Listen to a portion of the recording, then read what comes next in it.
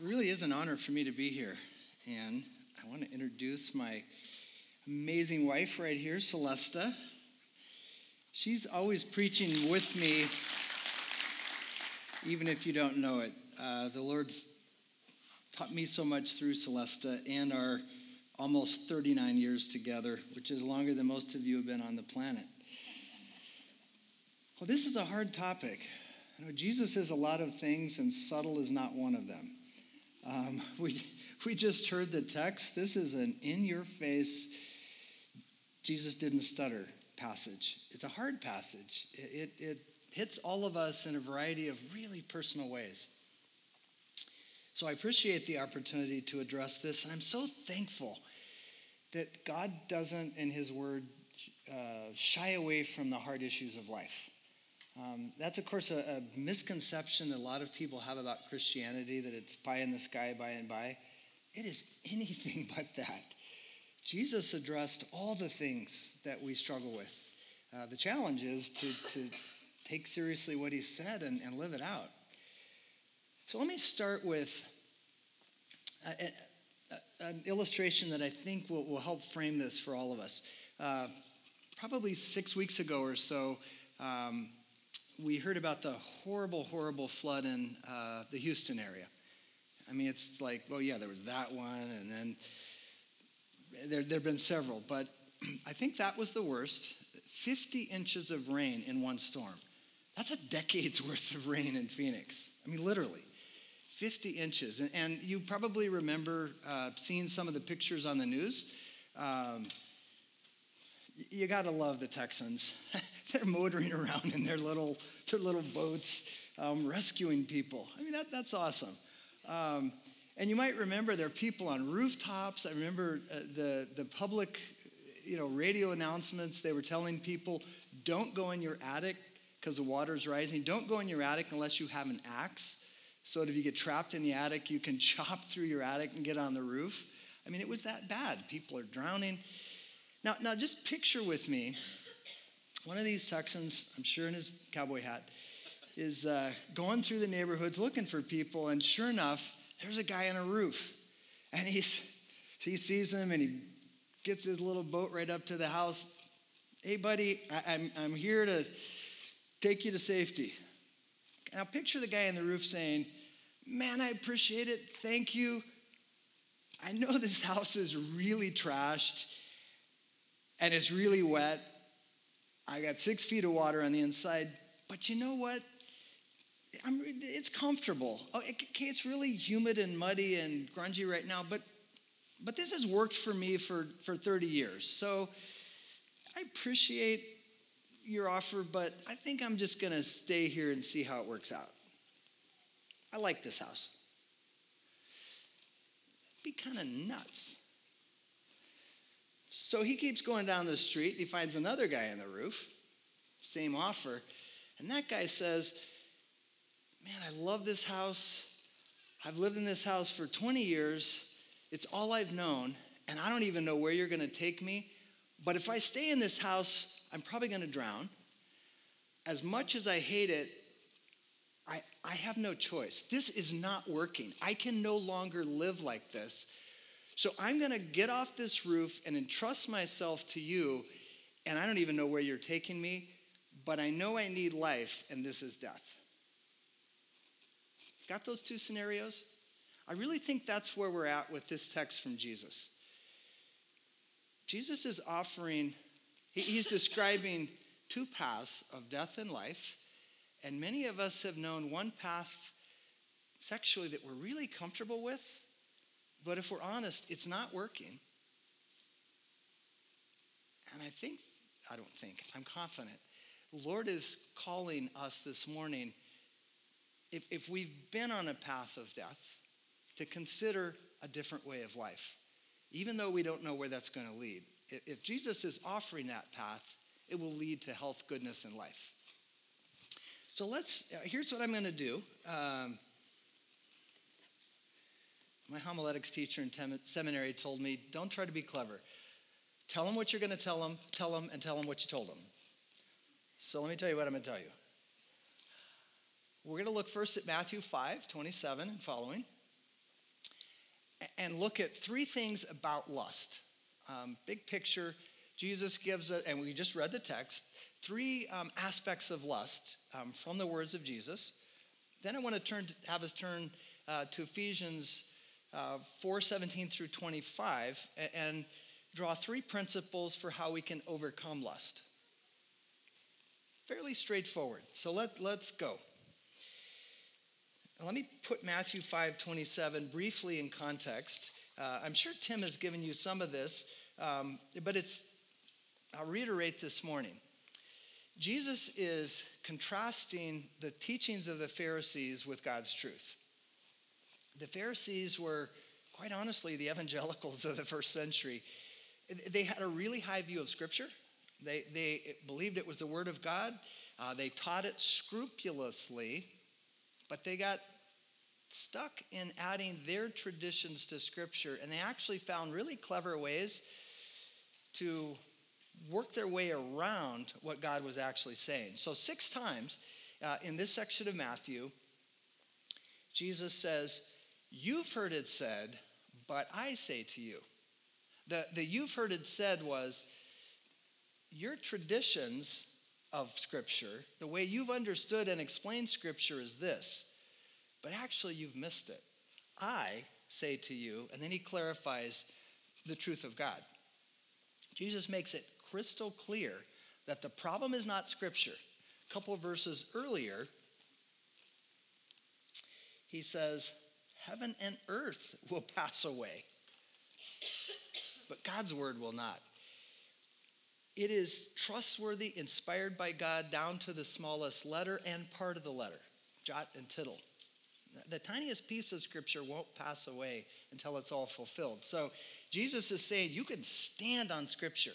What God has to say, stake your life on it, but understand what it's saying and don't get caught up in what it's actually not saying, and particularly the ways we try to do an end run around the truth of God. The Pharisees were experts at that. And I think if I'm honest, I can play fast and loose with Scripture and con myself into thinking I'm doing what God says, but I find sneaky ways of making exceptions. So, Jesus comes to the issue. He addresses several things in the 10 Commandments, but this text is on the issue of lust. And again, Jesus doesn't stutter, he just hits it head on. You've heard it was said, you shall not commit adultery. But I say to you that everyone who looks at a woman with lustful intent has already committed adultery with her in his heart. I think here's the big idea here. Lust is not a human problem, but a heart problem. By human problem, I mean simply part of our humanity. God is the creator. And I want you to think of this concept throughout this whole sermon. The problem is not that we're sexual beings. Now, it feels like that's the problem sometimes. And I can't speak to female sexuality. I don't have a lot of estrogen. But I have certainly my share of testosterone. And I know there are plenty of days as a guy that it feels like our sexuality is the problem. Sometimes it feels like our bodies are the problem. But, going back to Genesis 1, God made us. The psalmist in Psalm 139 says, we're fearfully and wonderfully made. God gave us sexuality. He made us sexual beings. He made these bodies. That's what I mean by our humanity. And because we're sexual beings, it's really normal that we appreciate beauty, that we have a sense of even attraction to others. For me as a guy from age 12, there was this dramatic shift. Girls were a pain in the rear end until age 12. And then literally, I remember the place. I was having lunch with my mom, and all of a sudden, there was a girl my age at the other table. Whoa, it's like a girl. Maybe she sees me. And it's just been unbroken since then, that I have this sense of appreciation and attraction toward the opposite sex. That's part of my humanness and being created by God. That's a good thing. So Jesus is not saying if you simply recognize others as attractive and have sexual attraction, that you're going to hell. That is not what he's saying. This is not a human problem. It's a lust problem. And he's very specific here. I know he's not saying the problem is not simply attraction, sexual attraction, because he's very specific. Everyone who looks at a woman with lustful intent has already committed adultery. Here's the deal. The Pharisees in their cleverness thought, with all of God's laws, that they could find ways to technically obey them, but in essence getting around them.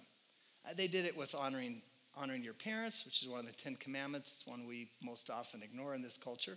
And that's primarily financially taking care of your parents as they age.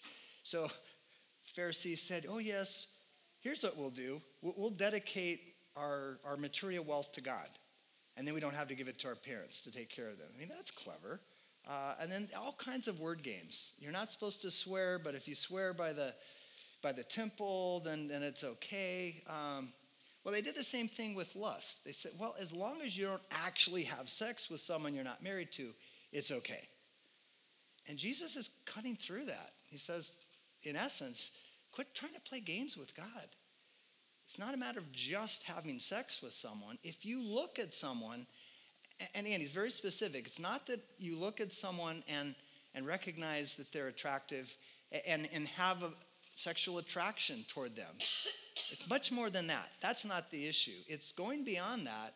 It's a very specific kind of look. In Greek, there's a clause here. It's a purpose clause. You look for the purpose of lust. The ESV says you look with lustful intent. Basically, it's looking at someone else and objectifying them sexually. Looking at them not as a person, not as a fellow bearer of the image of God, not as a brother, not as a sister, but simply an object, a sexual object for your mental lustful satisfaction. I am looking at them with lust, with a desire to sleep with them, but if I don't actually touch them, it's all okay. And Jesus says, no. Lust in and of itself, in your heart, is a very real problem. It's a sin problem. Well, Jesus goes on. Well, let me just stop there and note, in our culture, maybe I just state the obvious, but I'm still going to state it. We don't buy this. We don't buy this at all culturally. In fact, it's so ubiquitous. It's so pervasive that we lose a sense of the fact that it's even a problem. Research tells us that porn is roughly a $100 billion worldwide industry. And that's the legal stuff.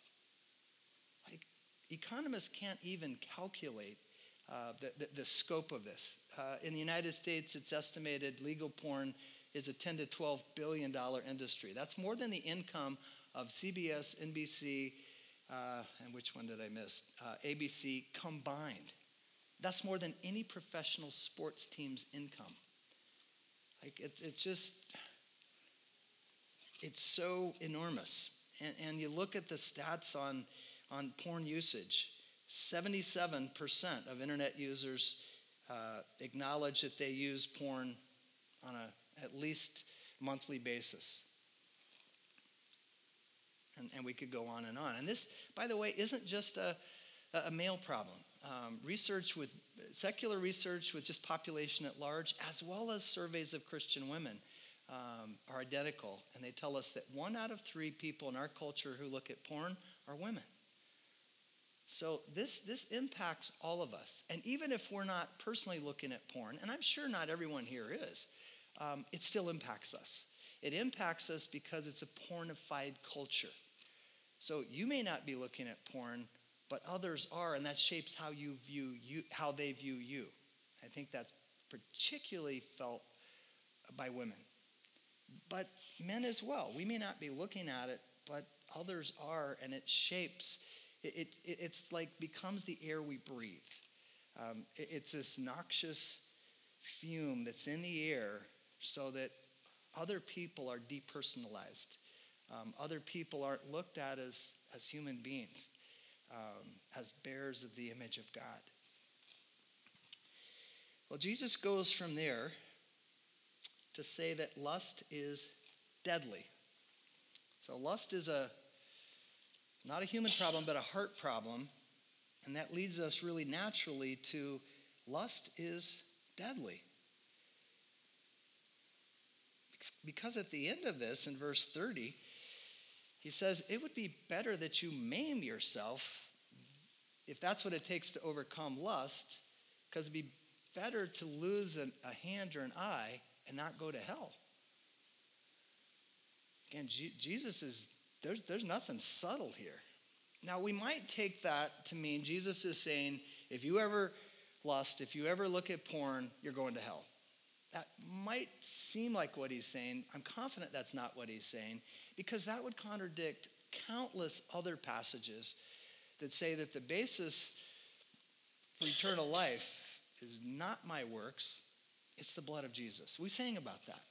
And that's to me the most precious truth in Scripture.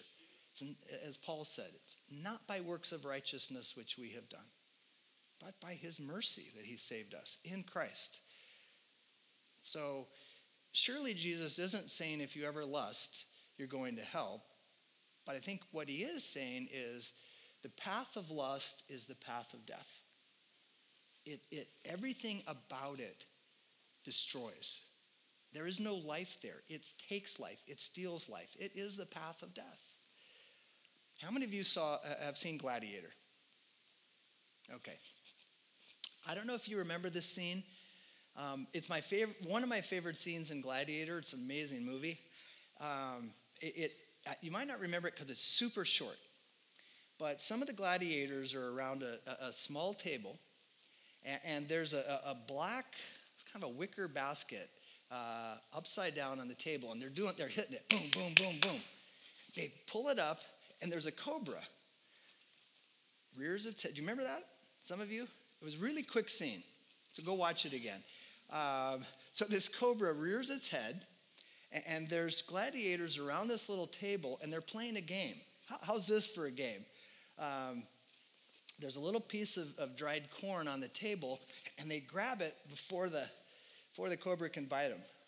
Awesome game. But hey, you're a gladiator. It's just a matter of time. Okay.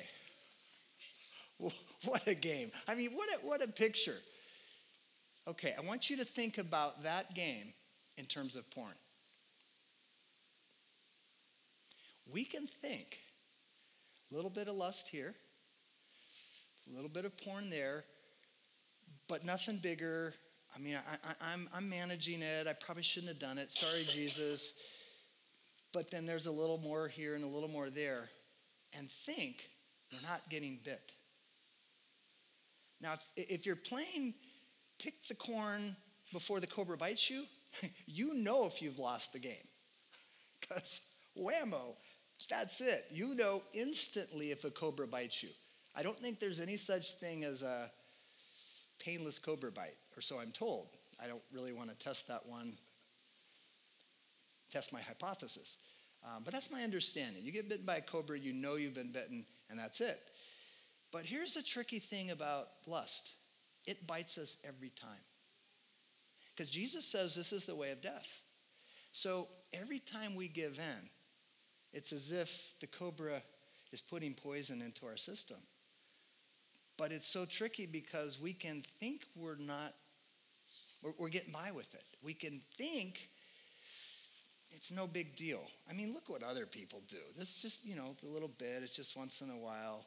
Or whatever. I don't look at the things other people look at. I don't actually have sex with men, with women. There's a million ways we can rationalize. But Jesus says lust is the way of death. And we are getting bit. Let me just share a few things. As Pastor Tim said, just in God's providence, sexuality is an aspect that God's asked us to focus on. Celeste and I both. I teach a course and have for 15 years at Phoenix Seminary on biblical sexuality. Published quite a bit. I say that not to impress you, but just to say I've given this tons of thought, reflection. For about 8 years, I worked with men struggling with sexual compulsion, and I've seen firsthand what lust can do, and it scares me. It's made me that much more careful and cautious about my own practices. One of the, did I lose my sound here? Okay, I'll try to speak up. There was research done in the 80s and, pretty much the 80s. It really can't be done today because they can't get a control group. It was measuring the effect of pornography viewing on young college men. I haven't seen any recent research because, again, good luck trying to find a cohort for a control group of young college men who've not looked at porn. But in the 80s, they could do that because this was pre-internet. Most of you don't remember those days, but some of us do. And so secular researchers, quite secular, designed various studies so they'd have a control group, men that hadn't seen porn and weren't shown porn, and another group that were given a short-term exposure to porn. I know in one of the control groups, the guys that weren't looking at porn were looking at proceedings from the British House of Commons. Must have been really exciting. And they did before and after tests to measure whether or not the porn impacted their beliefs, etc. Staggering findings. And you will not hear this in our culture. This is research that was replicated multiple times. You'll see it buried in some of the literature, but we don't want to acknowledge what porn does.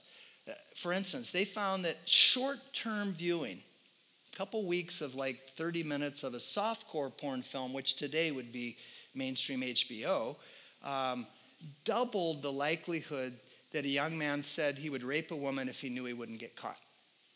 Doubled.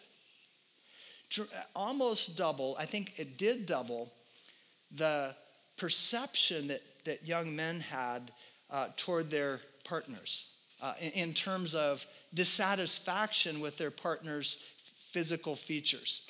Because what woman can compare to Miss November, who actually is not actually real? She's been airbrushed and has had $100,000 worth of cosmetic surgery.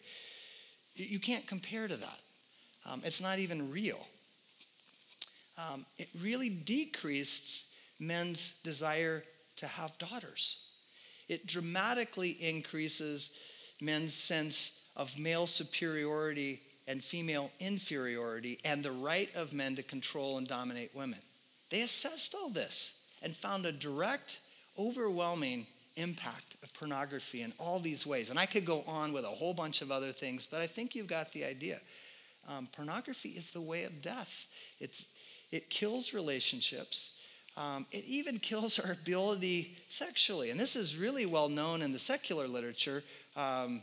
Men who consume porn on an ongoing basis, really high percentage can no longer function sexually. It's like they burn themselves out. Wow. Satan is a liar and a thief. And this so demonstrates that. Well, for the sake of time, I'm not going to read this whole thing, but as part of researching this sermon, I ran across an article that I had in my file. It was on WebMD. Now, most of you familiar with WebMD? Online, if you think you've come down with beriberi or something, go on there and, okay, maybe I'm not going to die tomorrow.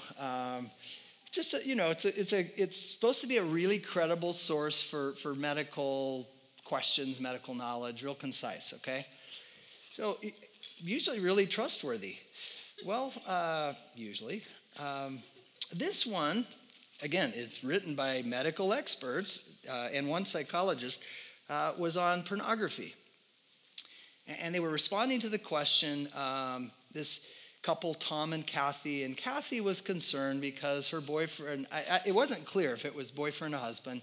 It doesn't really matter for the sake of the story. Kathy's partner was looking at porn late at night and didn't seem as interested in her, and that really bothered her. So these experts say, well, for most women, there's really no need to worry. Whatever may be drawing a man to porn, it's seldom a reflection of his partner. It's really not a problem. Men's brains are hardwired for easy arousal. So men are ready for sex whenever the opportunity knocks. A propagation of the species kind of thing. Once Kate realized that porn was not her replacement and Tom felt less ashamed about his habit, the couple talked more easily about their sex life and everything was fine. And then here's the end of the article. Think you might be interested in seeing what porn is like? Follow these guidelines to make it a positive part of your relationship. And while you're at it, go ahead and make a cocktail out of arsenic, and you'll really enjoy it. I wanted to scream. I think I probably did say something out loud, but I won't go into that. These are our experts, and they're telling us to poison ourselves. These are experts saying, pursue the path of death. Wow. But those voices are pervasive and hence persuasive.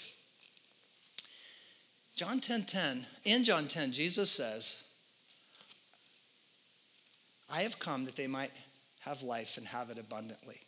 The thief comes to steal, kill, and destroy. And I can't think of anything that's a clearer picture of killing, deceiving, harming than pornography. But Satan is the god of this world and he spreads lies. Well, that leads us naturally to Jesus' third point, and that is this. Victory over lust is worth any price. Because it's the way of death, because it is so costly, it will destroy you and your relationships, ultimately your relationship with God and every other relationship.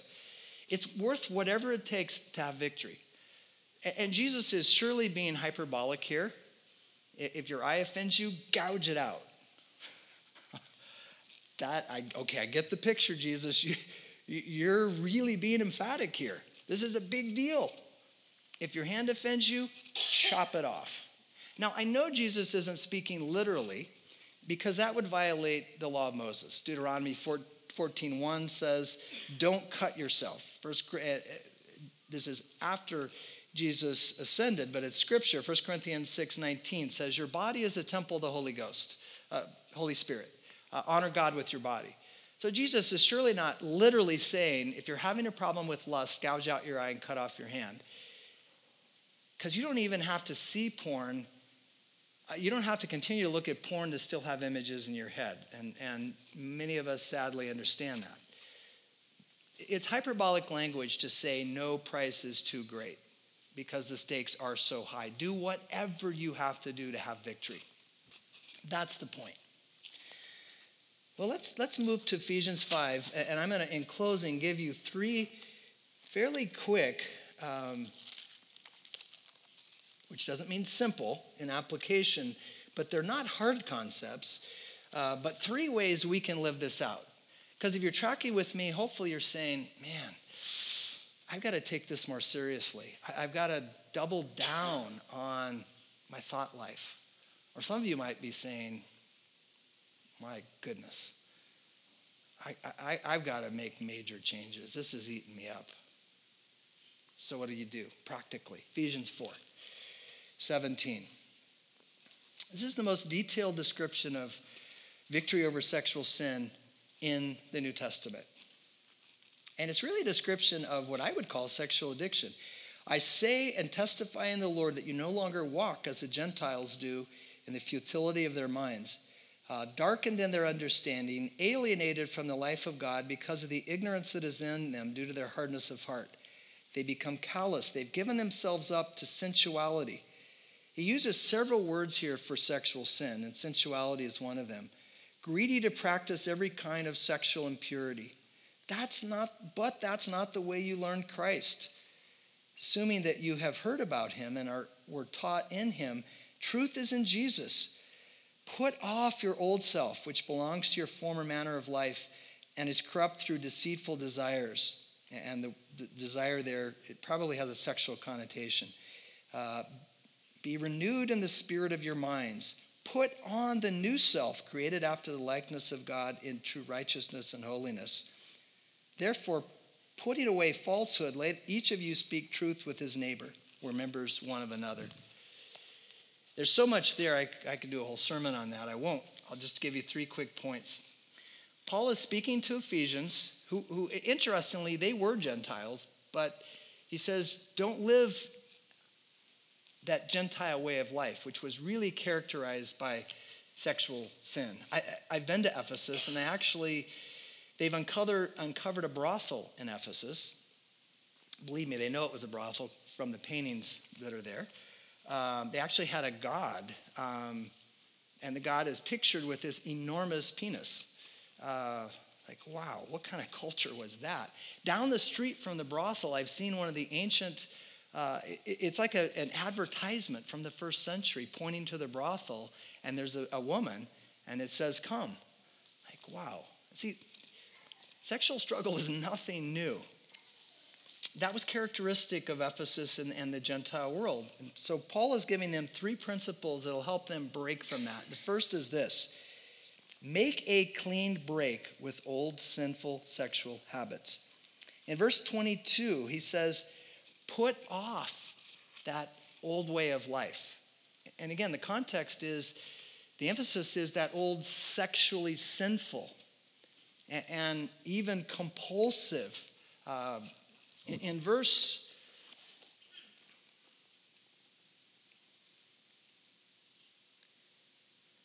19, they've given themselves up to sensuality, greedy to practice every kind of impurity.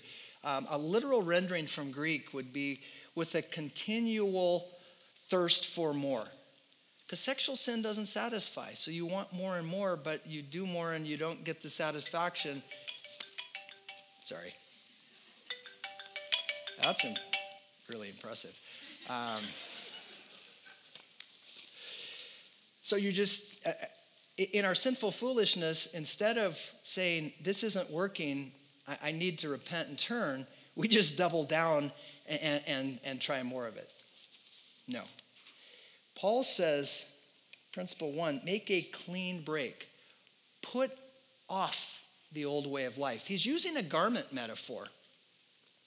He's picturing the old sexual compulsion way of living, that lustful way of living, like a filthy garment.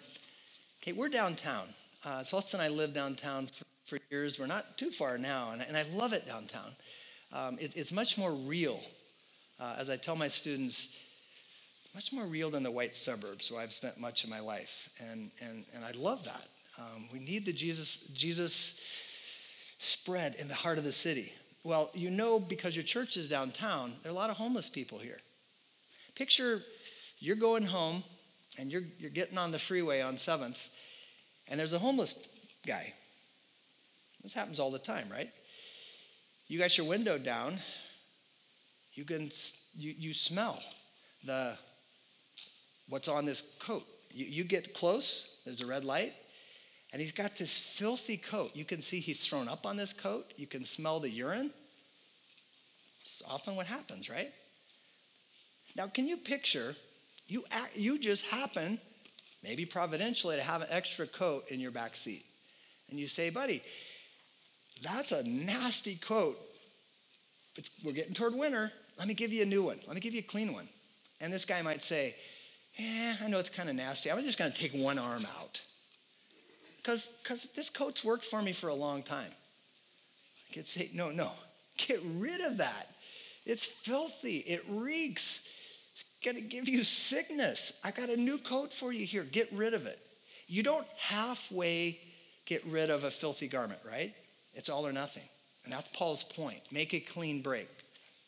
And that's what we have to do with sexual sin. We can't halfway do it. There's no such thing as sin management in general. And there's sure not such a thing as sin management with lust. It can't be a little bit. We have to make a clean break. Change those old ways. That may be guys that I've worked with. Some of them had to change jobs. Most of them got rid of cable television. A lot of them got rid of internet at home. One friend got rid of his smartphone. He got a flip phone. His friends gave him grief for that. But he said, you know what? I about lost my marriage over this. And flip phone is just fine for me, thank you. That's a small price to pay to not be tempted. We have to personalize what this means, but I think you get the idea. A clean break means a clean break. Whatever we have to do. Secondly, we need to identify the lies and refute them with the truth. About 10 times in this short paragraph, Paul talks about truth versus lies, truth versus deception. Satan is a liar, and when it comes to lust, he lies to us in countless ways. There are various lies that'll keep our sin struggle going. Rationalizations. Other people do far worse things. If my wife would meet my needs, I wouldn't have to do this. It's really not that big a deal. Or toxic shame lies. I'm just a whore, so I might as well do this. Fill in the blank. There are loads of lies. If we're going to overcome lust, we have to begin to identify lies and walk in truth. And you won't be able to do that by yourself. Notice verse 25. It says, speak the truth one to another. We need help in battling sin. And we certainly need help in battling sin sexually. So if you're sitting here this morning feeling some conviction, let me just say, act on it. And act quickly. And act decisively. And don't act privately. I mean, there's private business to do with God, to be sure. James 5 says, confess your sins one to another and pray for one another that you may be healed. You've got church leaders here. You've got pastors. You've got others who I know would love to assist you. And if it's a certain level of struggle, they may refer you to a Christian counselor to assist. Not instead of, but to assist. But we've got to begin to walk in truth. And we don't even know many of the lies we bought into. And then finally, verse 24, Paul says that we put off and we put on. We're to put on Christ. And the point, they were already believers, so it wasn't you need to accept Jesus as your Savior. You and I can be Christians, but not have fully put on Christ. We've kept rooms in our life where Christ isn't quite allowed. We'll give him Sunday, we'll give him this. We're not giving him that. Paul is saying, put on Christ. Basically, he's saying, establish a Christ-centered lifestyle in every domain. And again, we're going to need help doing that. It means there's no exceptions. There's no area where it's, I'll do it my way in this part. That just doesn't work. Let me close by saying, I think in all of this, the key is we have to be all in. John Owen was one of the greatest pastor theologians of the 17th century. He wrote the best book in my library on sin, and I have a bunch of them.